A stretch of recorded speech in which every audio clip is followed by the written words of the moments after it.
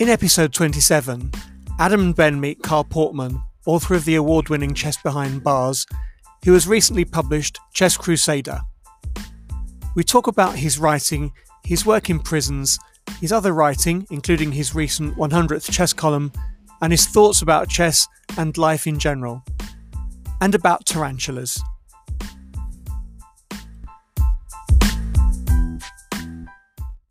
Don't worry, your cake has got to compete with my Jacob's crackers.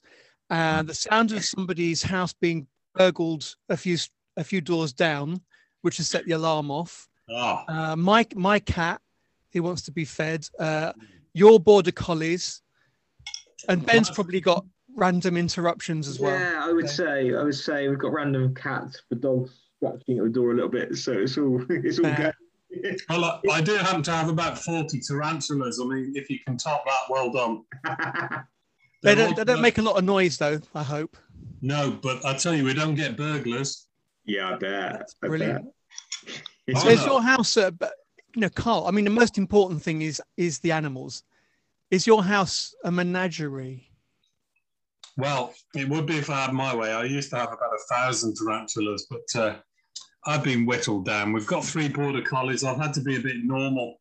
Sue's normal, but as Ben knows, I'm slightly, just weird. It's good to be weird. I'm trying to imagine what it's like to have one tarantula, let alone 1,000. Yeah, I've just had one molt into an adult male, and I'm really pleased because it's a female. So the matings will begin in about a month.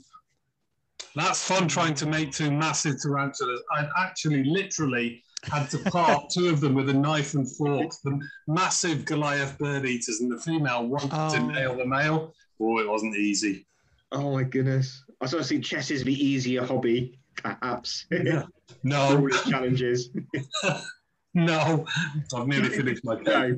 No. Well, if I was going to have to separate 2 mating animals of any species, I think I might be happier separating a couple of tarantulas.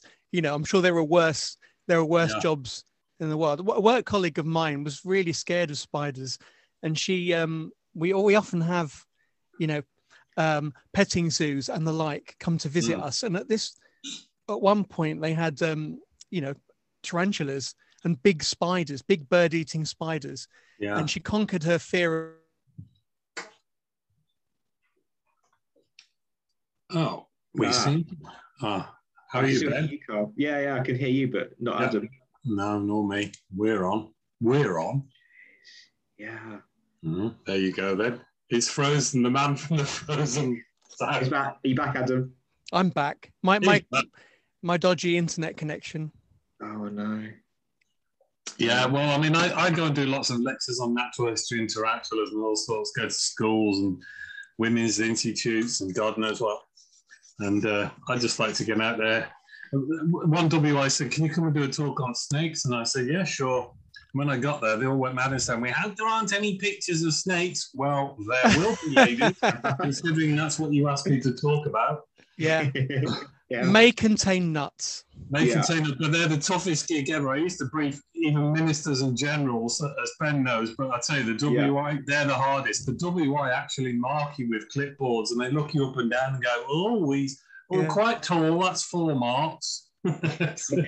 Now Ben knows you very well, but I don't know you at all, Carl. So what is your background? What brings you to Tarantulas and Women's Institute talks? Well, they just say that interest is where you find it. You pick things up in life, don't you? I'm sure you two do.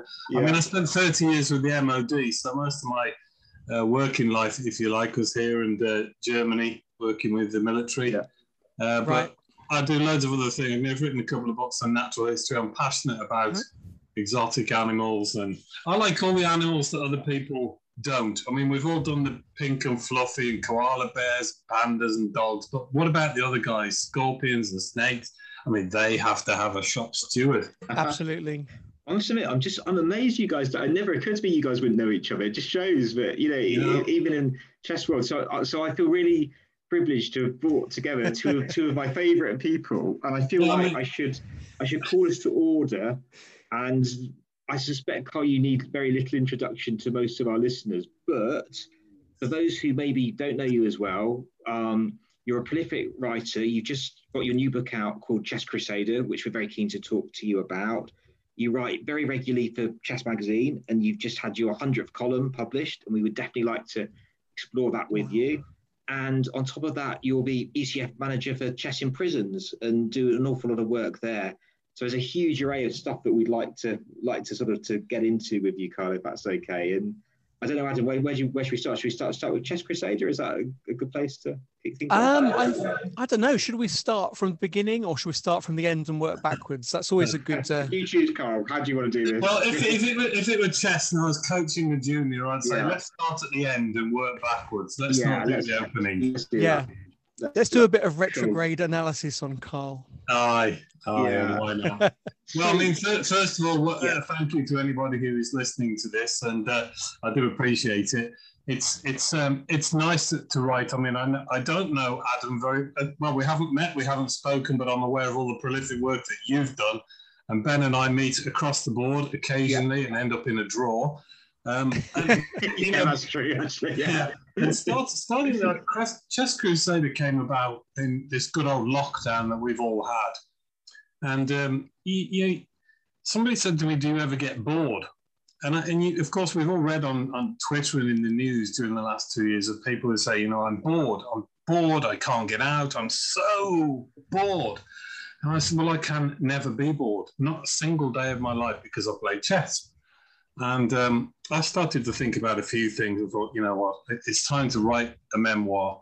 You don't have to be a grandmaster or a great player to write a chess memoir, because so many of us can relate to, what happens with our great games. So you just pick up your pen and you start to write, and off you go.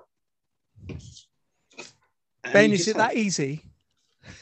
Yeah, well, I'm lucky because I like writing, and I never really struggle for ideas, even on my magazine articles. I mean, other areas in life I really do. If you tried painting, utterly, I can't visualize anything for painting. It's utterly hopeless. But writing, I'm never short of material. Whether it's any good or not is up to other people. But absolutely, it's your job to get it down on paper. Yeah, but I think what always strikes me about you, Carl, known you for a long time. I've read a lot of your stuff. We've been lucky to spend a lot of time together. Is just your energy and your enthusiasm and the way in which you kind of make things happen. But I think other people wouldn't be able to. So for example, I read Chess Crusader, and I'm going to mispronounce his name now, but Paul Lesky pronounce it better than that. That will do. Yeah, so he ends up, he ends up spending a weekend with you and, going over games in your house. And I'm thinking, how many chess players can say, oh yeah, I just had a top Soviet GM round for the weekend. So, and yet because you ask, you kind of make these things happen. And I just wonder, is that sort of your approach to life really, in terms of, pushing these boundaries a little bit, maybe?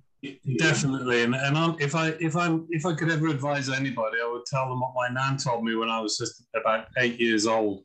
She said, in a lovely Scottish lilt, you can ask for whatever you like, laddie.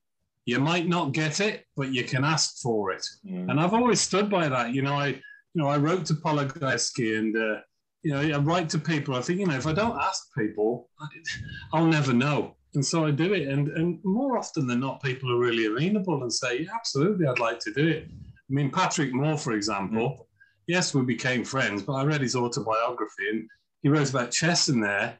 And it sounded really sad to me that he wasn't still playing. So I just thought, well, I'll write to him. I'll write and ask him if he wants to play. And he was back in a shop. Oh, yes, he said.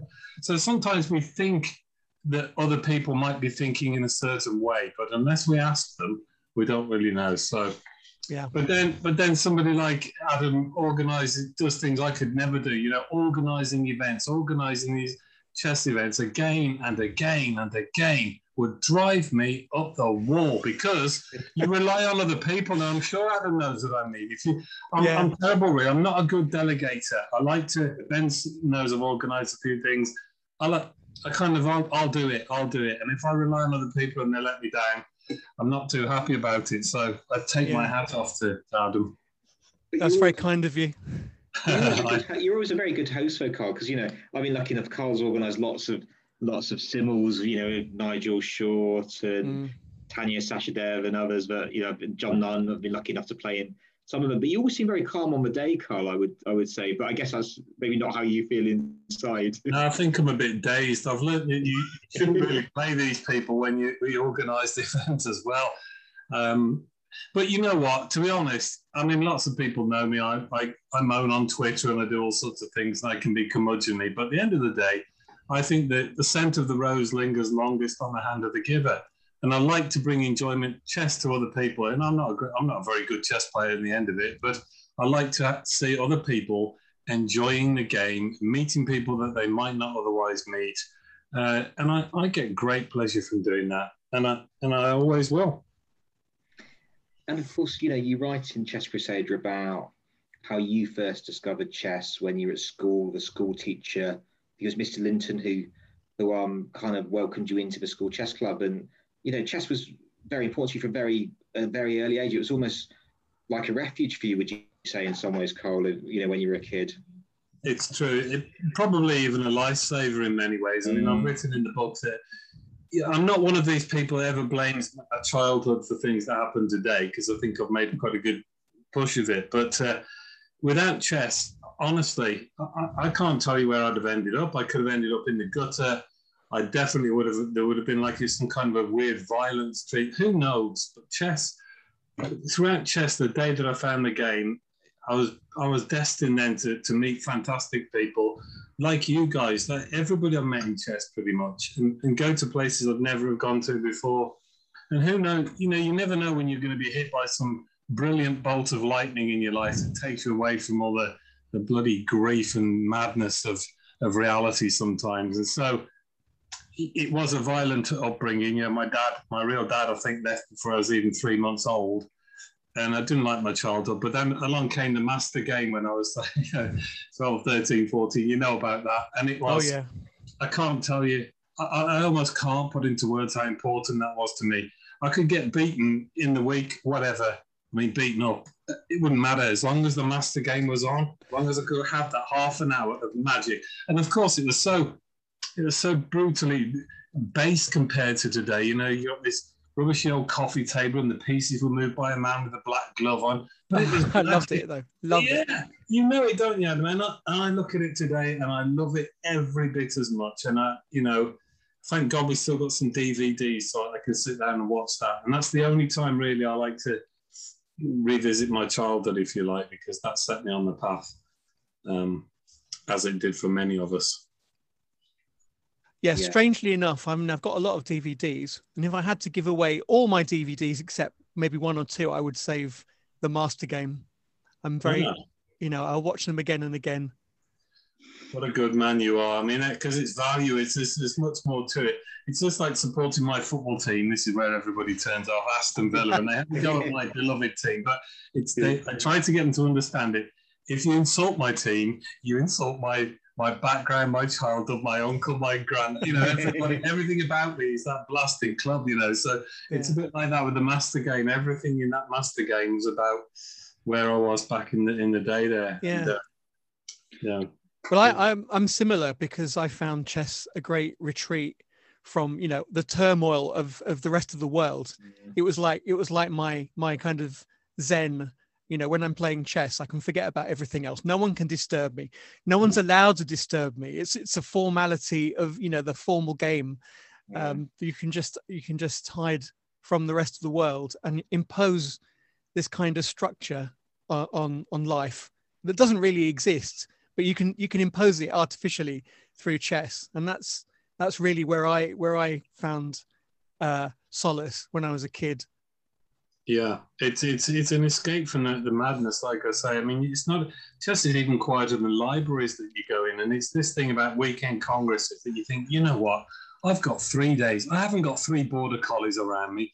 I don't have to do this and do that. I can sit down, play chess. You don't even hear clocks ticking anymore. No, I know. It's weird, though. It's weird. That's worse than... I mean, that's not really proper silence. I mean, I remember I used to hang around a lot in libraries.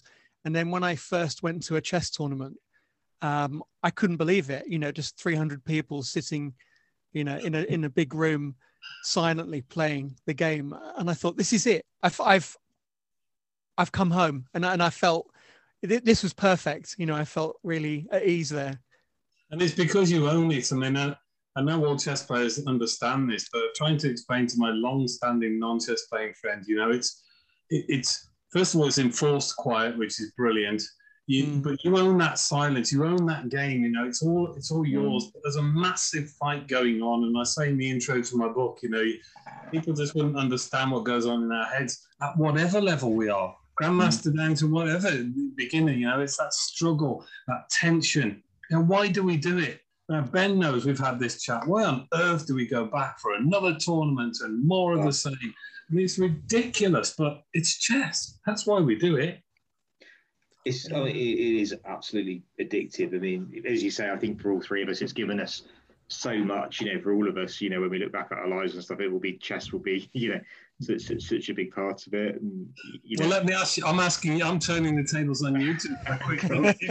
If this is a bit maudlin, but if you're in the coffin in the ground, what one chess thing that you two own would there be with you? Would it be the Master Game? Mine's a signed Anatoly Karpov book, his memoir, but what about you two? Gosh, I'm not sure I'd have anything to play it on, so I'm not sure I'd want to go with that. It'd probably be a nice chess set. Yeah, well, they might have chess sets in the next world. Yeah, it's a really good. Because I think, do you know what I would take? I would take some chess magazines. Like if I could have a bound set, that would be quite good. That would probably do me. Yeah, just imagine if there is a chess afterlife. It'd be brilliant. And of course, you know one of the best chess jokes, don't you? I'm sure people out there must know it. Is the one where the two really old men were playing chess week after week. They're in their 90s, and one day one of them died. And the other guy was really sad, and in his sleep one night, he was visited by his friend who said, "Hey, Alf," he said, "oh, it's wonderful up here in heaven. It's absolutely brilliant." He said, "Is it?" He said, "Oh, yeah, there's some good news and bad news, though." He said, "Give me the good news." The good news is you can play anybody, whatever your strength. Karpov, Kasparov, Fischer, anyone you like, live or dead, you can play them. He said, "Well, that's marvellous," he said. "And what's the bad news?" He said, "You've got white against Capablanca next Thursday." Yeah. Brilliant. I mean, it's a good one. So maybe there is, maybe we've all got it wrong. And there is, you know, the requirement to get in wherever you're going is to like chess and have a book or a set. There you go. They go, look, Adam, he's got his set. In you go. Yeah, you need to have a set. Yeah, you do. I'm not too good at blindfold chess. Carl, do you think? I mean, life after COVID. Do you think people are going to have trouble restarting after such a long layoff? I mean, I haven't played a serious game of chess for 2 years, and it fills me with trepidation, you know, that my first league game is going to be really interesting. It's a great question. I'm really glad to know that I'm not the only one that hasn't played a single game for 2 years. So thank you for that. I think we're suffering from PTCS. You must have heard of that. Post-traumatic chess syndrome. Yeah. And, you know, I want to get back to the board. It's tricky, it's difficult, but I believe in my experience of life that we will get back. There'll be a new kind of normal, and we will just look back on this. It might be a year, 2 years, might be, but we look back on all sorts of crises, don't we? You know, from bread strikes in the 70s and this, that, and the other, and chaos and, you know, wars, and we look back. We'll get there. Chess will prevail. It's just, I cannot see it not prevailing. Even, I have to say, when everybody says with the advent of the Queen's Gambit, let's capitalise now before it all dies off. I'm not so dystopian in my view. It won't die off so quickly. Well, the roots are there, the grassroots are there. We will grow it again. People are a bit afraid, I understand that, but people are also raring to go. And once we do, fine. Yeah, I think I've managed to get in.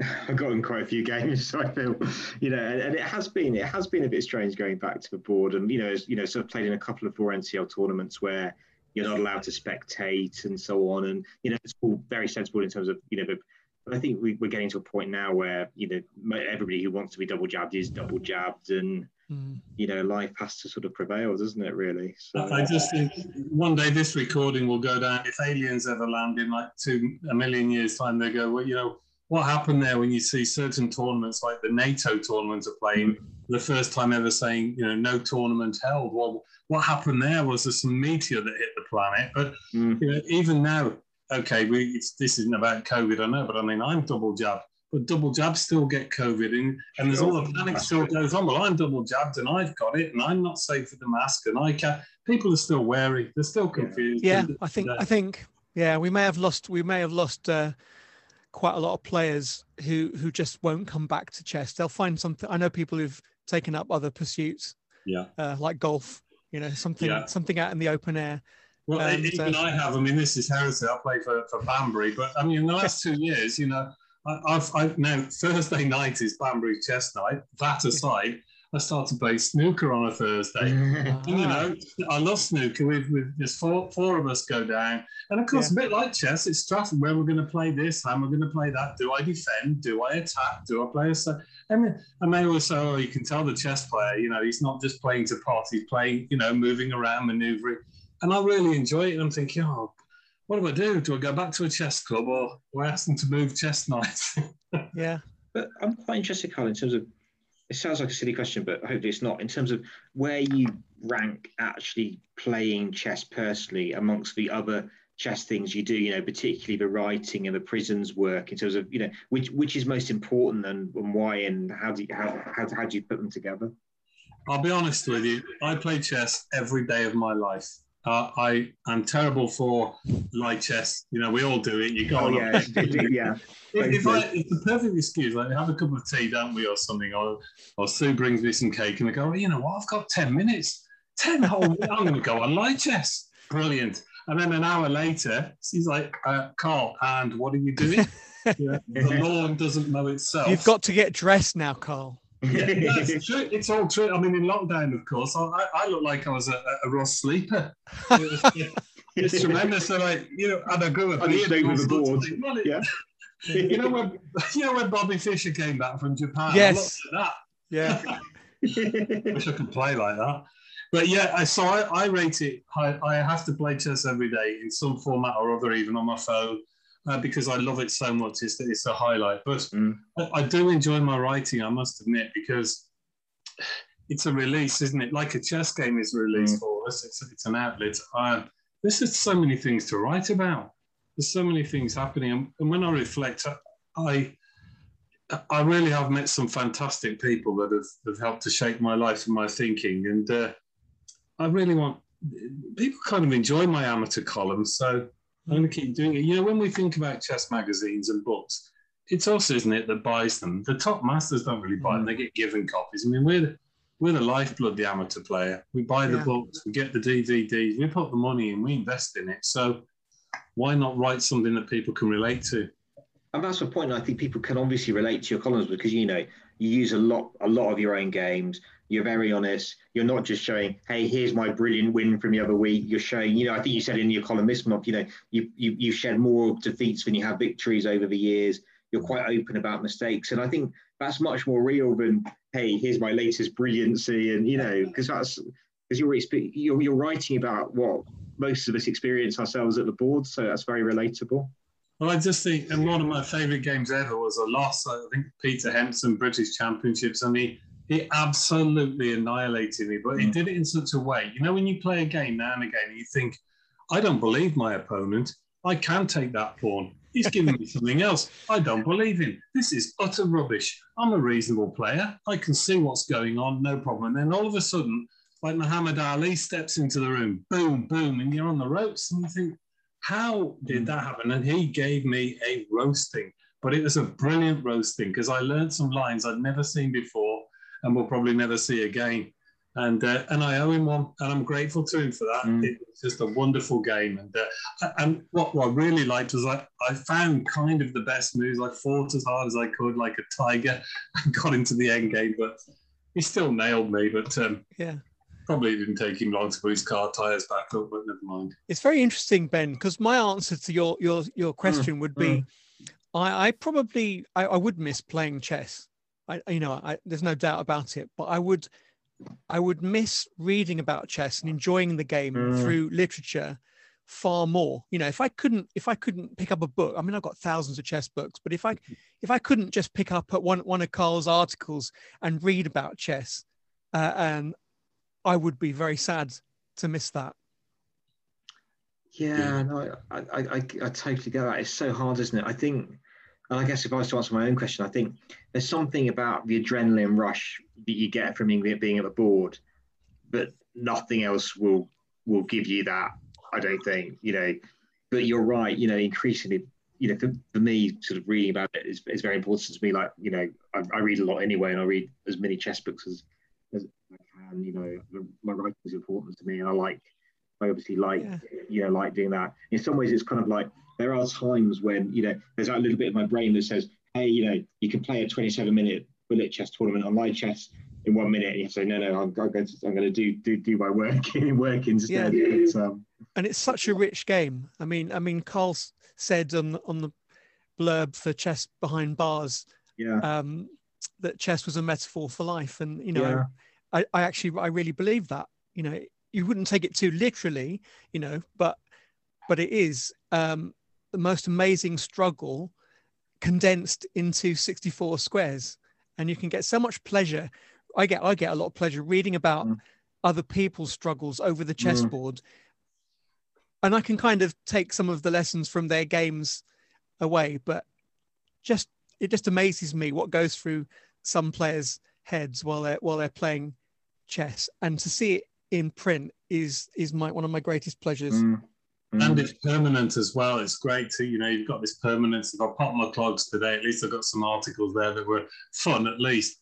But I'll tell you this, as I get older, I bring even more of chess into life because, for example, I can't remember if maybe it's Jonathan Rosen, one of his excellent books, but he said, don't bring baggage into the game. You lose a pawn or something, and we've all done it when we're young, when you go, it's the end of the world, I'll lose the game. Stop it. Stop bringing the baggage. You are at the move you're at now. The other guy's got to win it. And I often tell people in life, told somebody yesterday who's having a problem with a relationship, look, stop bringing the baggage. Don't worry about what happened. If you played chess, you go, I'm playing on. I'm not resigning. I'm going to keep going. And chess does that. And it gives us, I think we are a special group of people, if you like, that we are resilient and we understand what it means to keep going. It's easy to give up, isn't it? Just walk away from the board. We've all spent 2 hours nursing some absolutely disgusting position that you know you're going to lose, but you cannot walk away. You just will not. And I think there's always hope. There's always hope. And it built, if we were ships, we'd be great in a port. We'd be safe. But ships weren't built to go into ports. They were built to go out on sea. And chess is the sea that builds your character. I don't care what anyone says. It doesn't build a child's character. It reveals it. That's you've got your character from pretty much day one. And we've all seen it with kids, from children that are, will have tempers if they lose, to others that go, well, whatever, it's just a game. And chess is that thing that tests us, isn't it? Have you ever had to dig deep and really find yourself? Yeah, actually, I have, because I started chess when I was 7 or something. Yeah, okay, I get that. Yeah, I agree. In chess, you have to learn to start from where you are, not from where you were. And there's always hope if you obviously it helps to be, a fairly decent chess player, but it's a good life lesson to learn that you should really, start fresh with every position and not give up. Sure. Most successful business people have got a string of failures behind them. And in a way, you can see that in chess. You have to lose an awful lot of games to become a decent player. Yeah. So I've got a question for both of you then, really, which is like a two-parter, really, which is how competitive are you both? Because, because away from a board, you're such amiable people, but, at the board, how competitive are you? And the other thing that I struggle with sometimes is, do you ever feel sorry for your opponent? And does that ever impact your own enjoyment or your own approach to the game? Because I struggle with these questions. So I'd be really interested to know how you guys sort of look at it. I would say, just briefly, I'm hugely competitive, but I probably hide it quite well. But I don't play anything without aiming to win. Yeah. I don't mind, as long as I enjoy it, I don't mind not winning. That's the difference, because I realize that, there are some things I'm never going to be really good at. So, for instance, I took up real tennis because the guys that just happened to have a real tennis court at Middlesex University where I worked. And the reason I took it up was the guys there kept comparing it to tennis cross with chess. And I said, that can't possibly be true. They said, have a go and see what you think. And it was a bit like 3D snooker. And I realized I was never going to be a very good real tennis player, but I wanted to improve. I wasn't going to go into that court thinking that, I'm going to lose this match. And they have a fantastic handicapping system. So I was able to play some of the best players in the club on an even playing field. And I am a very competitive player, whatever I do. And what about, how do you feel about your opponent, Adam? I often feel sorry for my opponent. Yeah. If I win, I know how crushing it is to lose, especially when you've been winning. It's the most. It keeps me up at night. Even now, I will wake up and just curse. There's certain moves that stick in my memory, and I'll never forget them. And just ever so occasionally, my mind, when I'm in a negative frame of mind, which isn't often, my mind drifts to those positions where I stuffed up against somebody who was 2,400, or lost a really good ending where I'd played perfectly right up until that point, and then just made the wrong. I had A and B, and I chose the wrong move, and I just think, well, all right, I have to be philosophical about it, but you can't forget these things. Yeah. And what would you say, Carl? Well, because we're chess players, we can pretty much echo what we're each other here. I mean, first of all, if it's competition, I'm really clear about it. Like with these new gentlemen on a Thursday night with the snooker, they're older, they're in their 60s, but they're good guys. And I say, look, if it's competition, I want to win. In life, we can do other things, no problem. I'm not bothered. You can have a parking space, I'm all right. But if it's a competition, I'm not in it to come second. It's just the way that it is. And to be honest, was it Aliekin that said to be a chess player, you have to be a beast of prey and a monk? I like to think I'm both, because I am soft, really, at heart. I know my heart is. I do feel sorry for my opponents sometimes if they make a mistake, if it's a good game. But as I've mentioned in my book, we've all played one or two people where you think, you know what, I just don't like you. I have got to beat you no matter what happens.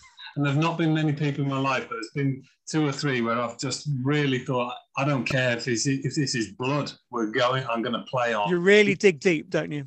You have to, don't you? Yeah. Some people that I've named no names of the people that kick you under the table and keep you.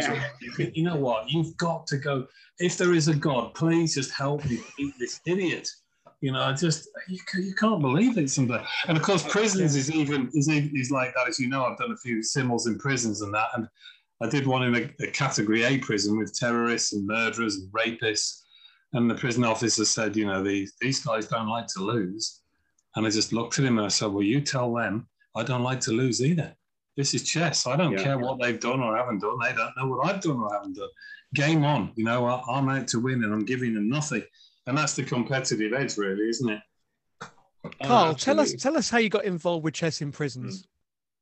Well, to be honest, a few years ago, pre-2014, I saw a position available. I've never been in prison, but I have mentioned that from childhood I could have gone down the wrong path and could have ended up there. And prison is a community of people. We look after communities, children, juniors. But I wanted to reach out. I'm not soft. People who are inside are inside. If you do the crime, do the time. I'm far from being soft. But I thought, come on. I just read a report once that said people keep on going back to prison again and again, and they have all these, this educational program. It's not working. And I thought, right, this is it for me. What about chess? I know what it did for me.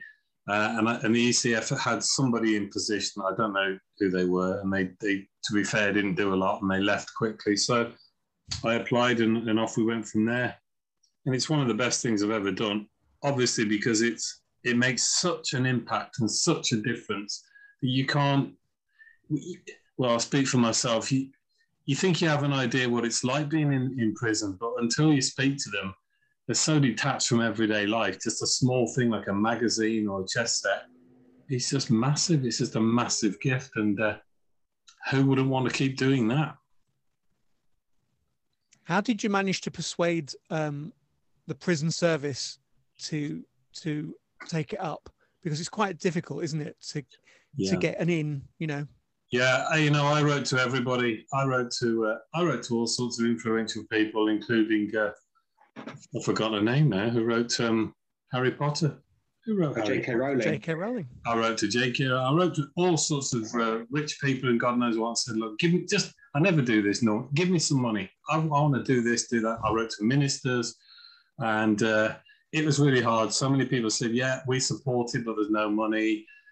To be fair, I will drop a name. I'm not being political here, but Michael Gove, when he was Secretary for Justice, he was the best with me. He wrote back. He said, well, I'm with you. We want to do this. We'll try something. Of course, they're only in for a year and off they go and they're replaced by somebody else. So just making headway, and I lost him. So it is hard. You've got to get basically out into the prison governor, because if you don't get past the prison governor, you won't get into the prison really. So you just keep going. I'll write 50 letters. I might get 2 replies, but that's good enough. That's 2 replies, and I'll work on that. And now I'm well known in the system. So like today, I've been invited to a prison, and they just keep coming in. I never have to ask. They all through my prison newspaper column. Everybody reads it and says, "Yeah, keep coming." I can't reach enough prisons, to be fair. I mean, I had a letter this week just to mention. My guy that sounded so desperate, he said, look, I'm in, I've got about another 30 years. I'm really in a desperate place. All I want is a chess set. If I could just have a chess set, it would change my life forever.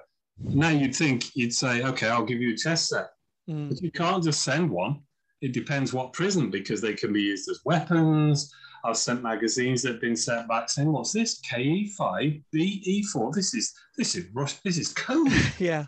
You know these things happening, really. And then another guy ran back to me and said, oh, thanks for the chess magazine, mate. That was brilliant. And I said, did you enjoy it? He said, oh, I'm not bloody reading it. He said, I put it down my pants in case I get stabbed. So, chess really can save lives. It's amazing that you can't just do a simple thing like donate a chess set. No, I've done it, and things get, in inverted commas, lost, don't they? People go, oh, and I'm not going to name names, but there are certain prisons where I've got more confidence that things will get through than others. I've sent books before now, they've never got there. Yeah. And then, of course, you receive letters from understandably frustrated prisoners saying, you promised me this, and I haven't had it. And then my wife says, oh, my God, when they get out, you could burn your house down or something. But, hey, case of art. I was very struck with, Carl, by the number of letters you do get from prisoners. And that must be, like some of them, you might be the only person who they can write to. And, it must be, it's great that you're there as that resource. It must feel like a big responsibility for you, though, as well. Yeah, it is a big responsibility, because people tell me all sorts of things, as you can imagine. Sure. But a lot of it is mostly good. That's the power of chess. When people say, I didn't speak to my father for 20 years, then we started to play chess, reading your column, wrote to my dad, and now through chess we play and we're back together again. I mean, it's lovely, isn't it? That's not me, that's chess. I mean, that chess has that power. And, absolutely, yeah. And it's great, all those things that happen, I think I've written in Chess Behind Bars. People were literally going to take their own life, and then they found chess, which, as Adam says quite rightly, in prison, they just want a quiet game. They don't want to argue and fight around the pool table. We can sit and play chess. It's one language. We have Albanians, we have Russians, all sorts of people. We can't understand each other, but we just play chess, and it's one language. Everyone knows chess. It's a win-win, and it's a beautiful thing in a way. So we keep on going. Yes, I've heard there's a similar chess in hospitals kind of volunteer program, and I can appreciate that, because I know somebody who's, their lives were transformed by somebody volunteering to just come in and play chess with them regularly in hospital while they were stuck there for months, And I think there's a big role. Chess is quite therapeutic. It can be quite traumatic, but it's generally a positive thing. Well, you can play it anywhere, of course. You can take a chess. I call it the Holy Trinity: a chess set, a chess book, and a chess clock, and you can take the Holy Trinity into yourself. Yeah. And I mean, there are other things. I asked you the question, and anybody listening to this podcast, why don't we have chess sets in every care home in Britain? You've got people that are deteriorating mentally. They are absolutely crying out for some, mental floss, if you like, some engagement. Why aren't we putting chess sets in care homes? Let's go the other end of the spectrum to juniors as well. There's a lot of work to be done there. And that's something else I'd like to look at.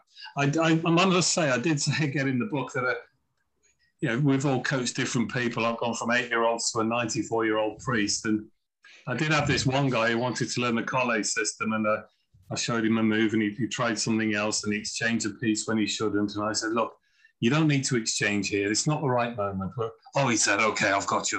He said, right, no exchanging. And I said, right, let's set them up again and we'll try the variation again. So he set them up again, got to the same moment, and he exchanged again. And I said, no, we're not going to exchange there, remember? He said, I can't bloody remember. I've got Alzheimer's. And I thought, how am I going to, I said, are you sure you want to do? He said, I just want to win a game at my club. And I thought, how can I get him to remember this? And we did it. And we had a couple of ways of doing it. One with a little song, funnily enough. And then he rang up one night, out of the blue, suits up the call. And he said, just tell Carl I've won a game at the club.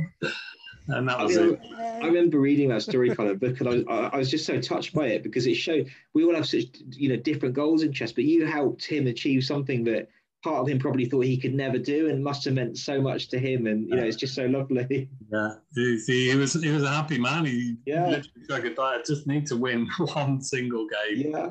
Mind you, people listening might think, well, what are you doing teaching in the college? But never mind, I couldn't think of anything else. No, I'm a big fan. Did he retire from chess after that? I never heard from him again. Your work was done, Carl. Your work was done. Yeah, he sent me a Christmas card before he'd won that game, and then that was the end of it. It's like, my job here is over. Yeah. But, that's really great. And can I just say, we can't forget Cameron. I know many people do much more than I do in chess.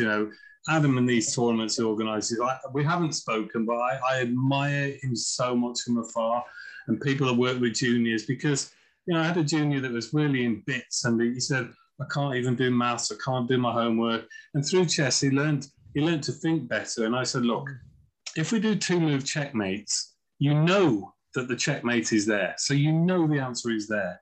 And then we transferred that eventually to his maths homework. Go, look, the sum, the final total is there. It's not a trick. You've just got to work your way through. Think of knights and bishops. And he worked a way to transfer that from chess to his maths, and he improved at maths. And his mother was so pleased. And they said, we love the chess, but we love even more that he's got better at maths through the game. So it's just, isn't it just a winner with our game that you can transfer things immediately to other areas of life? Yeah, and I've seen it happen firsthand that it doesn't have to be chess. Just kids who are struggling just need something that they're good at, that they can feel that they can impress their peers with. I'm the best at chess amongst my peers. It could be anything, but in my case, it happened to be chess. And then somehow there's a knock-on effect on the rest of your attitude to all the other subjects that you're studying. So there's, it's all positive. And a lot of kids don't get the opportunity to try anything, let alone chess. They don't have parents who will take them around the country and, pay for lessons in music and, sport and things like that. So just to have chess, which is so cheap, it's so easy to learn. You can make your own chess set. At one point I did make my own chess set. You don't need any money really to enjoy chess. You don't even need a chess clock. You don't even need a chess set actually. If you can just, I've enjoyed many a book without taking out a chess set. It can transform your life, definitely.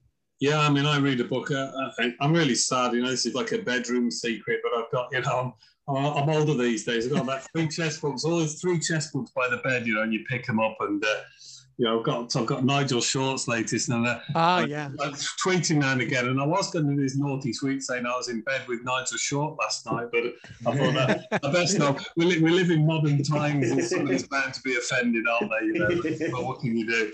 So I opted for Magnus Carlsen instead. But it's great. I like it. Gets me off to sleep. It's great. I'm sure other people do. You just have a little read through, and but as you get older, I keep getting these magazines like the latest New in Chess, which is a great product, by the way. But a friend came around. He said, "Well, I've got mine. I haven't even opened it. Normally, I've got unopened things on the table, because life goes on. So at some point, I've got to read that. But no, it's all good." Well, tell us a bit more about your book. We haven't really talked much about the content of your latest. I think the best way to describe it is that it's not just a book for people interested in chess, but it is about finding something, as you referred to earlier, finding something in life or something finding you that influences you and stays with you throughout your life. And I really started to write about all kinds of scenarios that chess helped me, places that chess taught me, like, I'm a backstreet brummie, really, and I never thought I'd end up in Moscow and Leningrad as was playing people, and chess took me there, and I'm just so grateful for it. And so I talk about lots of experiences, how I found the game, lots of county and club experiences that people can relate to, and also how I brought that into love and women and work, and how the game influenced all of that. And it's a personal memoir, I suppose, but it's a guiding light for me, and the feedback so far has been really nice. I've had an email last week from a guy that said, "You know what? I was in exactly the same position, horrible childhood, found chess. I could have written that book." And I said, "Well, do so." All chess players out there, I think the way to go now is not have a million books on chess openings. Whatever level you are, get writing. Publish and be damned. Write your memoirs. I mean, there's some good ones out there. A.P. Smith has just written his book, hasn't he? Fantastic. It's a brilliant book. Yeah. I take my hat off to him. I haven't read David Lamar's yet, but I will, because I've got his other books. Why not do it? It's something we can relate to and enjoy. Somebody said to me, "Oh, your book, $9.99." I said, "Hold on. If I paid you £9.99 for about 200 hours of your work," Yeah, exactly. Yeah. No, you make a very good point, because self-publishing has made this much more achievable. And Andrew Smith was a hero of mine, because he was a member of Lewisham Chess Club when I joined, and his games were always completely fascinating. Yeah, he's. Are you still there, Ben? Oh yeah, I'm here. Yeah, sorry, Adam's just frozen, I think. For the listener, I think we lost Adam. But yeah, his games are fascinating, and I emailed him and said, "I'm going to steal a couple of your ideas since you put it in the book there for all the world to see." And he said, "Oh, well, feel free." And so I tried one of these openings against Marcus Harvey, who came around the other night, was a friend of mine, and he absolutely hammered me with it. So we'll try that one again. And I think as well, Carl, I think you must be one of the people out there who's an example to a lot of other writers. As I said to you before, your writing certainly inspired me to write, and I'm sure it's inspired other people to do it. And I just wondered, I mean, as well as books, all of your magazine articles, what advice would you give to somebody who wants to write, maybe for a magazine or something? Is there any tips you would give them there? I'll tell you, there's a phrase that I've always held pretty much dear to myself, and it's if you care what other people think about your work all of the time, you will always be their prisoner. And that's really important. If it's chess games and I edit a magazine for the military, I would send you my game, but I'm not very strong. Look, I don't care. Just do it. Just send the game. We'll enjoy it. I think if you've got something and you want to write, don't put it off. Start writing a book. Just write things down. In the old days, we had typewriters, and if you made a mistake, it was the end of the world. You'd get more paper and whatever. Now we have a computer. You can just put things, file them. You've probably done it with your own books, Ben. You have a thought, you get it down, and it will start to come together. Don't worry about a title. Often the title comes further down the line, almost at the end, as I'm sure you know. And just write. And if you visualize something that you've written that you're happy with first and foremost, and you visualize that final product, like a book with the cover, you'll do it. Painters don't paint for other people. They paint for themselves. Salvador Dali didn't paint for me, painting for himself. And you write for yourself first and foremost. I think that's got to be right. You've got to care about the work and value it absolutely on its own terms, and what then follows, then follows. Yeah. And you don't have to be a strong player. I mean, you could start writing about chess and end up with a book like the Royal Game, by Stefan Zweig, or the Queen's Gambit. You don't have to be a strong player. No, people must have had dreams, weird chess dreams and ideas and things they could carry. We could still do with a few more chess murder mysteries and different things. They're not the usual thing, but there are lots of different spins and experiences. I mean, just to say, I think my favourite article I ever wrote was a dream. I hardly ever dream, but I dreamt that I've met Lasker in his study, and the ghost of Lasker came and he tested me on a position. I'll have to try and re-find that article. And when you have a dream, and sometimes you wake up and you completely forget what you dreamt about, but other times that dream stays with you for days and days. I actually, he was there. He must have. I either transported myself somewhere, or what? And it was brilliant. I could have written about that and built on that, and how far I'm going to write something. But I will just say this, if you'll let me. Why not even start with a short story if people want to do it? You don't have to write some magnum opus or War a bit. Do a short story. People used to do that a lot in the 50s and 60s for British Chess Magazine. And we should do that, just a few pages, something with a bit of a twist at the end. So I just think do it. Don't sit and wait and look at other people do things in life. Everybody's got the ability to do something out there. Have you got a chess novel sitting in a drawer waiting to be finished? Is that Ben? No, Ben's come out the drawer. I've done mine, yeah. Ben's done his. I'm very good at it. Yeah, I've got my problem is I've got a couple of ideas, but it might be a bit too hard hitting mine. It might be a bit too gruesome.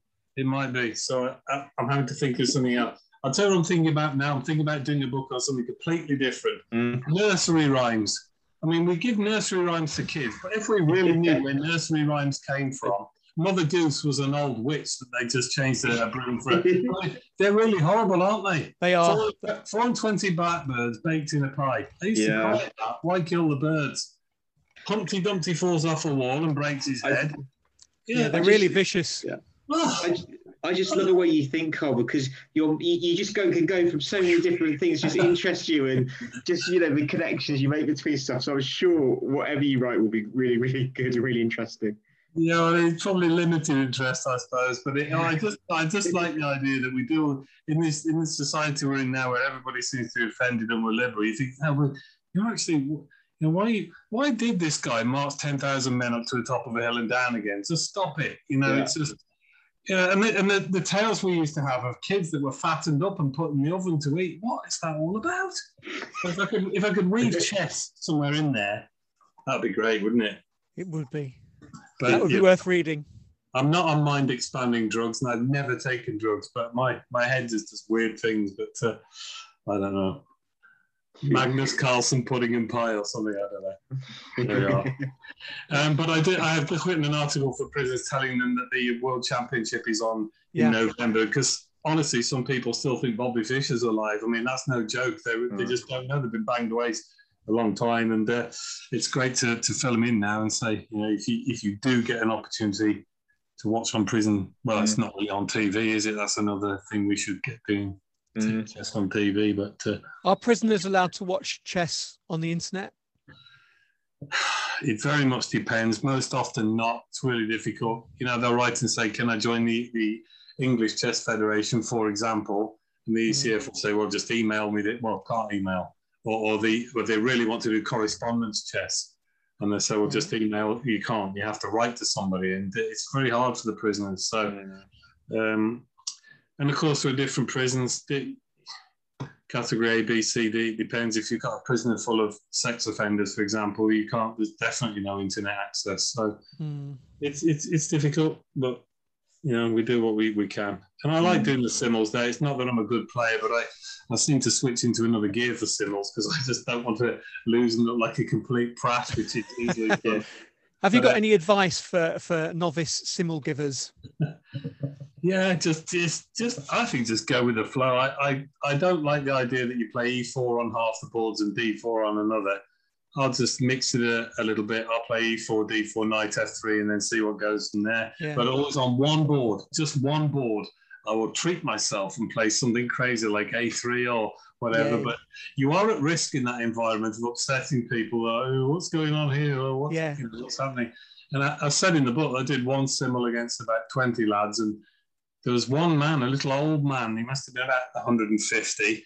Got a little beret on, little sniper glasses, and he wouldn't speak to me, and he barely shook my hand.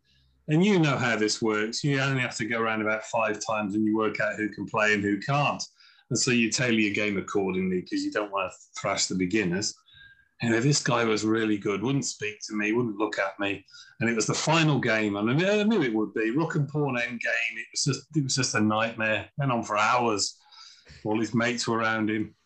And in the end, we did agree to a draw. And I said, okay, come on then, mate. Where did you learn to play? And in his lovely accent, he said, I come from old Russia. I learned to play there. And I go, I thought so. There we go. So there's always somebody, there's always the fox in the hen house there. Yeah. And like you say, you just don't know. You don't know. Like if you're giving like a civil in the outside world, you probably have a better idea for who you're up against and stuff. Well, you can't go in and say, I want your strongest players on the top. They just won't play ball. And you get all the trash talk at first. You know, this the long. I was going to say, do you get a lot of banter? Yeah, plenty of banter. I mean, but I always say, when I stop doing this job with the ECF, and who knows when that might happen, you know, the next person, God love them, you can't be a wilting flower because you will have plenty of banter and they'll test you. They'll test you. You'll be a very difficult act to follow in that role, if not impossible. Well, Malcolm Payne and Chestnut School do some fantastic work down there as well. And you've got to share the love. You know, so many prisoners, so many things going on. You really want everybody in some area of Britain near a prison doing something. But, you know, we don't have the resources all the time. We just keep going. So, well, if someone's listening to this and they want to do something, is there anything that they can do to help further your cause? Even something simple? Yeah, I do get quite a few emails from people saying, I live here, you know, whatever county, how can I do this? And I say, look, find the address of your local prison that you want to work in, write to the governor and tell them what you want to do. But most importantly, and I've definitely learnt this, you don't just say, I want to do chess. They'll go, yeah, well, really nice, and whatever, I'm busy. You must tell them what the benefit of what you're doing will be for the prison and the prisoners. Give it a wider perspective and say things like, you know, when you get a prison inspection from Her Majesty's government, a chief inspector of prisons, they look for things like this. What makes your prison stand out? Well, we do a bit of extracurricular activity. We play chess on Thursday nights. It's a big tick in the box. So you're selling something bigger than chess before you're even pushing a pawn, so to speak. So do that. Be clear about what it is you want to offer, and you know it's difficult. A lot of people say no. They say we can't afford to do it. And my answer is always to write back and say, I'll tell you now, you can't afford not to do it. So, but then again, as Ben knows, I'm pretty belligerent and stubborn. So I don't like letters that tell me no, I can't do it. Yeah, it's a challenge. And I think that's part of what's taking you as far as you've gone, Carl, isn't it? You know, you don't take no for an answer, and you do make things happen, but I think other people wouldn't. Yeah, well, the world's full of excuses sometimes, and it's easy to blame resources. But when you do get into prison, and then the officers look and see what happens when you get gangs, for example, that would normally try to knife each other, all sitting around tables just for that magic hour or two, and they say we've never seen anything like it. And I said, well, there you are then. There's chess for you. When they're fighting on a chessboard, they're not fighting each other or the prison officers, and then the light bulb goes on. But the problem is, of course, they're transient. I get some great prisoners, and they keep letting them out. Yeah. So, do they keep the game up? Well, that's a good one, Adam. Sometimes I get letters saying, look, I'm leaving now. I'm going out of prison. Can I come and see you? Can I come and stay with you? And all sorts of things. And I go, well, look, I do chess in prisons, but I do want to know if chess helps you. And so the point is, some people definitely have not gone to prison and mentioned that they enjoyed the chess and said, look, whereas at 7 o'clock I would be out burgling houses, I now go to a chess club. I enjoy my chess. That's what I do. chess taught me something there about self-discipline, and it does make a difference. So, we'll have that and keep going. And so that can be read, a little chapter on that in the book, and lots of other things from my German experiences with a man with a very strange German sausage to, being almost abducted by two ladies of the night in Russia. That was funny. And it's a good laugh. We all need to have a smile in these tough times. And I think my book must at least give that. Oh, no, definitely. It certainly made me smile. Oh, good. Good. No, that's brilliant. It's great to talk to you, Carl. Thanks for coming on. And to you, and thanks to everyone. Can I ask one final question before I go? Of course. It's a naughty one to Ben. Ben's for a little while now begun writing in Chess Magazine as well, and I honestly do consider him a superior writer to myself. He's wonderful. No, that's definitely not true. Well, I look at yours. Let's give a shout out too as well, because I look and think, well, where did he get this story? Where's he? How's he done? I thought I knew Ben, and he's done this and he's done that. Sonko and these people. Where is he doing all this? He's got 3 girls as well. He's 4 girls, haven't you, with your wife? 4 girls at home, a full-time job, and he still gets out there and does it. So my question, Ben, is: do you intend to write anything else yourself? Definitely. Yeah, no, definitely. I think it's funny actually, because you actually gave me the really good tip for how to combine writing with a full-time job. I mean, you said this years ago, Carl, and your tip was basically get up earlier and try and do a bit every day. The golden hour. Yeah. So that's what I do. My best hour is in the morning. So I try and maybe I don't do it every day, but most days I will do at least an hour's writing. I certainly want to do more columns and stuff, but I'm sort of talking to this Italian company that might want me to write a chess book, and they were going to confirm it this month. So I'm just waiting to see. So if they do that, I'll do that next. And if not, I'll definitely do another book. Yeah. A scoop on the podcast, you see? Yeah, that'd be fantastic. We'll see. But it's like you say, I really think everybody should do it, because writing is a bit like chess. Every game will open up something new for you, and everything you write will probably open up something new for you. And, you'll meet lots of people, you'll make new relationships, you'll come up with ideas, over time that you wouldn't have had at the start. So it's such a positive for everybody to do it. And I think, Carl, we'd be so lucky. These last 2 podcasts we had, our last podcast was with David Lamar, and now we've got you on. So I think, the pair of you have been such an inspiration, and, you are definitely the 2 that everybody who wants to write should look up to, and, should follow your examples. Well, that's probably far too nice for me. But before I go, for the very last one to Adam, if I may. Adam, why do you organise all these events? In a nutshell, why do you keep doing it? Do you really want the honest answer? Yeah, honestly, I genuinely do. I can tell you from the bottom of my heart, I just like watching people playing chess. I mean, it's about, if I had to go into the psychological roots of it, it would be, I like, it's conflict resolution. Because I grew up in a household that where there were lots of arguments, and there was a lot of turmoil. And for me, when I watch people play chess, it's kind of like bringing peace to the Middle East. That's wonderful. It's just, I just love watching people play chess. If I can, getting bums on seats at a chess tournament is so satisfying. It's almost as satisfying as playing chess, and it just does something to my brain, which is healthy. That's the only reason I can say. It's not, genuinely, it's not money, it's not ego, it's not that I want to impose myself on other people. It's literally just that. It's the reward of watching it, which is why we do these things. It's just the reward of doing it. Yeah, and I tried organising other things, Carl. I mean, I really tried doing other things. So I thought, I like organising, and I tried organising other things, and I never really got any satisfaction from it.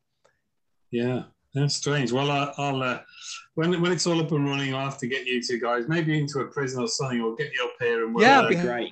Come round, and we'll do an event. We'll get something that gets us back into the groove or something, and something nice. We'll work on it. I can't get Polygaievsky because he's long since gone. God bless him, but we'll work on something. And if you want my book is still in Chess and chess shop in London. They've still got some copies left there. I've not got that many copies left, I'll be honest. Chess and Bridge, Baker Street, fantastic shop. Get in there, get the book, otherwise. Yeah. Get 2 copies. Christmas is coming. Give it to someone. Well, I went on Twitter and said, there's a shortage of fuel, there's a shortage of turkeys. And I did a joke thing and said, there's a shortage of words. Well, there are loads of words in my book, so get my book now. And that's all 15 copies. It's brilliant. Very good sales pitch. There you go, lads. Way to go. Brilliant. All right. Well, love to all of you. It's been lovely talking Cheers, to you. Carl. Cheers, Adam. Really good to see you both. Yeah. Goodbye. See you again soon. You will. Bye-bye. Cheers. Bye. What lovely lads.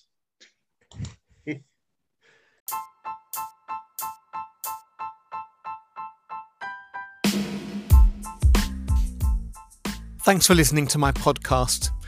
If you like this, why not sign up for my free newsletter? Just Google The Chess Circuit.